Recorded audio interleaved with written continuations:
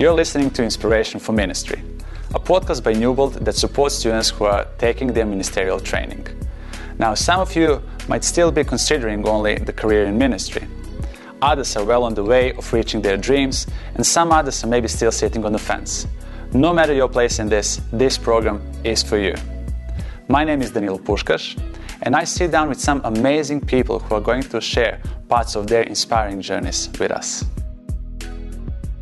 So today we have with us Pastor Anne-May Müller from Denmark. Anne-May works as a pastor in Copenhagen in Adventist Church. She is also working as a Family and Children Ministries Director in Danish Union of Conferences. So Anne-May, thank you for being with us and welcome to the program. Thank you. Pleasure. So Anne-May, just as an introduction, so to say, can you share with us maybe for how long have you been working as a pastor, and maybe at this point, what is some focus that you have in your ministry? I graduated with a bachelor degree in theology from Newbold College back in the last century. 1994, I think it was. And I came back to Denmark and began working in ministry. I have worked in different areas of ministry, and I've always felt that where I was working was where God called me to work. I have had different experiences and different fields of work, but I've always enjoyed it. So, 94, that must be like 27 years ago, I came back. Then I had a few years off when the kids were young. All right, so very good experience then.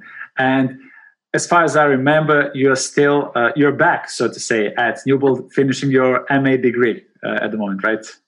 I am. I'm a part-time student at Newbold doing my master's degree in theology. So I came back after 20 plus years to finish my master.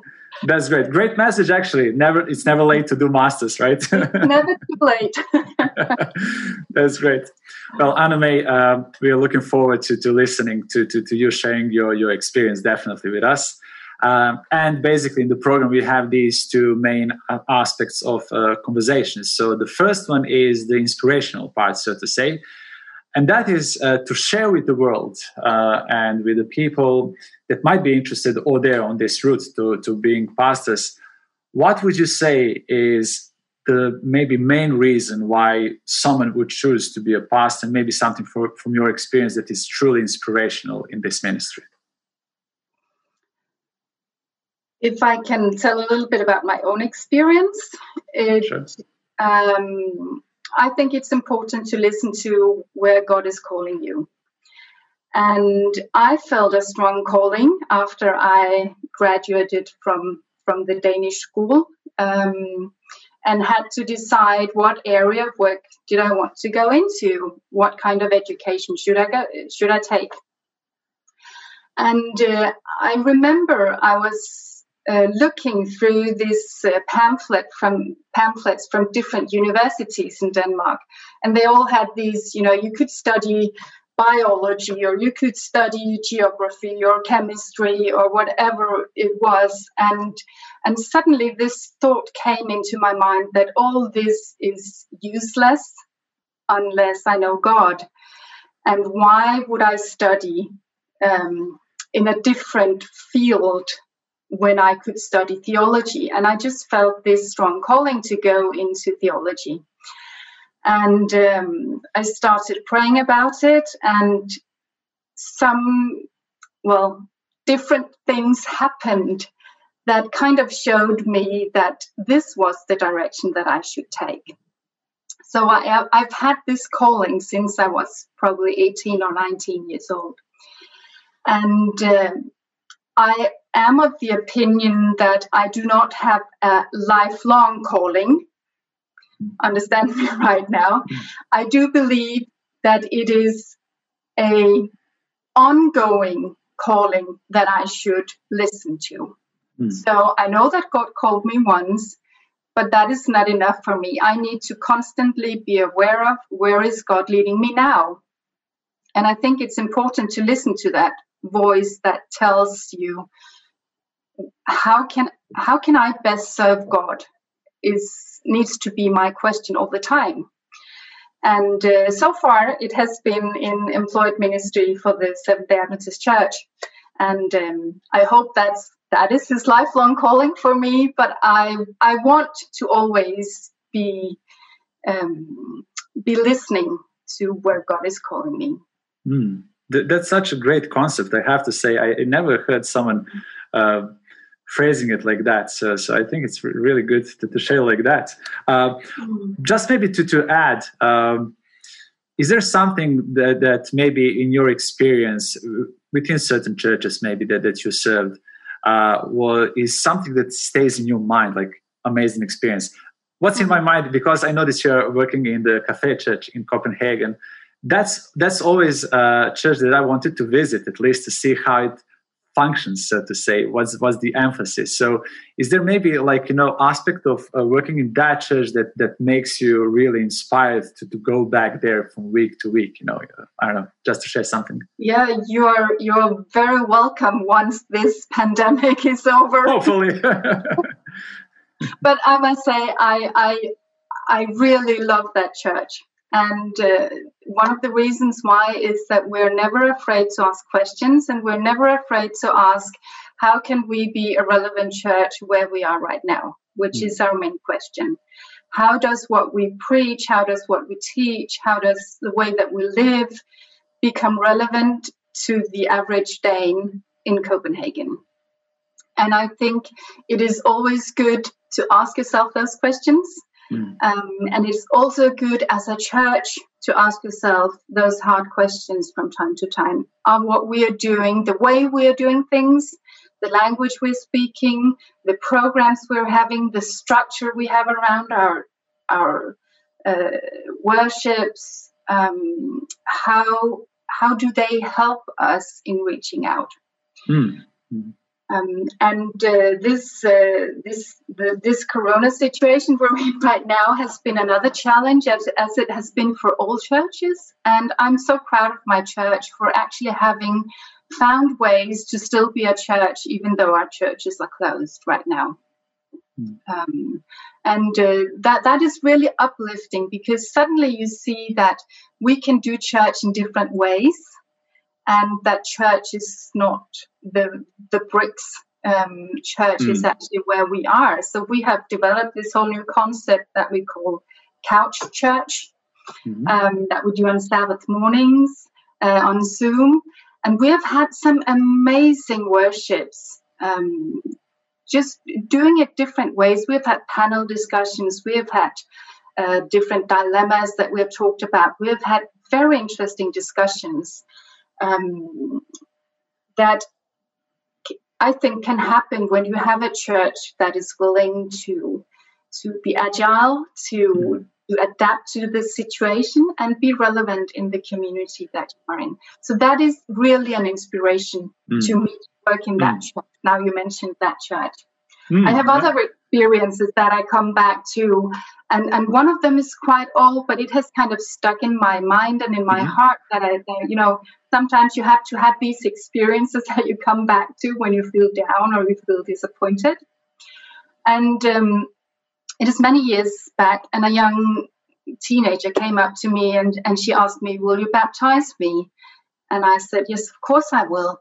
And we started Bible studies, and just the night before she was baptized, we met in the church and ran over the program and stuff. And then I asked her, "So why did you actually ask me to baptize you?" Because I was not the pastor in that church. I was working as the Union Youth Director at that time. And she said these words to me that had kind of stuck with me. And it's not to praise myself. I'm saying it's just to explain to you a mindset. And she said, "Because you were always there for us." And I think as a pastor and as a church, we sometimes get so caught up in programs and we have to do this and Bible studies have to look like this, that we sometimes forget just to be with the people. And so the sense that she had that I was available to her was what made her ask me to baptize her. And as I said, it's not to praise me that I'm telling this story. It's just something that I need to go back to from time to time when I get caught up in a busy schedule, that I'm so busy doing events and programs that I sometimes forget that where I can actually change and show people the way to God is when I'm with people, when I'm available to them, and when we can actually have this walk together where we get to know God better. So that has kind of been a defining moment in my ministry as well that I come back to from time to time. I mean, that's amazing, and that's truly inspirational experience, honestly. And then whenever we mention something like this, I always feel like, okay, that would be great to continue with this, but then we have to also mention the other part of the ministry, which is also in our conversation, that supportive part. And you did mention a little bit already what you do when it comes to certain challenges. And this is this second part of the conversation, so to say. It's real life, so to say. It's reality of a pastoral experience to face certain challenges, not only the great things like you mentioned. But what would be maybe your message?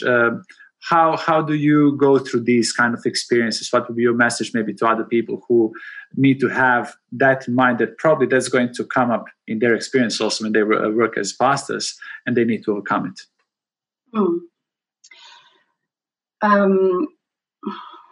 I know this is maybe obvious to some, but as a female pastor, I of course have some challenges that are unique to me. And let me try and explain a little bit about that. When I was young and felt the calling for the first time, I really wasn't thinking about the fact that I was a woman and that would be a problem. It didn't really take up much in my mind. I didn't see it as a problem. I couldn't see the difficulty in it, even though I didn't know any female pastors. And when I came back from Newbold, we were two that were employed at the same time, and we were the first full-time employed female pastors in Denmark. So I didn't have any role models, but it didn't bother me because I was maybe young and naive, and I just felt this calling, and I studied at Newbold, and I came back and I began working. And I didn't face any challenges, really. Of course, there were challenges. I can tell you those another time. But I must say that as time went by and we came close to the 2015, and a whole lot of discussion about theology of ordination came up. And for the first time, I actually felt that my church didn't want me. Not my local church, not the Danish part of the church, but the world church. And I had that was a struggle to me. And it is strange that you can work so many years for the church and not really have felt it until then. But at that time, it came up many times, and you had these study committees and all these things about. And I remember that one day I was really frustrated about this, and I took a walk, which I do when I am really frustrated. That is where I actually talk to God. And I am not the kind of person that can tell you a lot of stories where I can tell you, well, God said to me, or God talked to me, or God showed me, because I don't have those kind of experiences. But I have this one, and I heard God, and it was I can tell you, I really heard the voice. It wasn't just something, in my heart or a thought or something. In my ears, I heard him. And he said, "You've got to preach." And that was all. And since then, it was just like, he didn't say, "Oh, you have to fight for the women's right to be ordained in the Adventist Church." He didn't say, "Oh, you have to go and change the church," or "You have to go and change the world," or "You have to change your attitude," or anything. He just said this to me: "You've got to preach." that has been an encouragement to me, because I know that no matter if my church accepts me or the world church accepts me or no matter what, I know that God has a plan for me, and I can fulfill that calling no matter where I am. If I'm employed, if I'm not employed by the church, I can still fulfill that calling of preaching His word. And that was a strong experience for me. Maybe you would put it in the inspiration section in the beginning, but it is a challenge for me, because I'm still struggling with that feeling accepted, even though I know I'm accepted locally, but I also know that there are people that don't think that I should preach, and that is a challenge. But I know God wants me to preach, so I can live with that. And basically, you're just following what God calls you to do. Honestly, thank you for sharing that, because I believe that many, as you said, female pastors and those who are studying at the moment theology, is it here at Newbold or somewhere else, probably are going through those questions. Once they finish their studies, what is the future in a way within all of those issues. So thanks for sharing that, because I believe it's really authentic and real, that it's a need to be shared. Anne-May, thanks a lot. We came to the end of our conversation, and I'm sure that this is going to be very much beneficial for many who are going to listen. For those of you who have been following us today also, thank you for being with us, and you're going to be able to catch up with the previous episodes as well, so you'll be able to see that in descriptions. And please feel free to maybe get in touch if you have any questions that you would like us to ask maybe in these conversations. We're going to have them throughout the semester here at Newbold. So I'm hoping that God is going to be with you on your journey in finding the best way how to answer that call that He has placed in your heart. May God be with you. And Anne-May, thank you very much for being with us today. Thank you.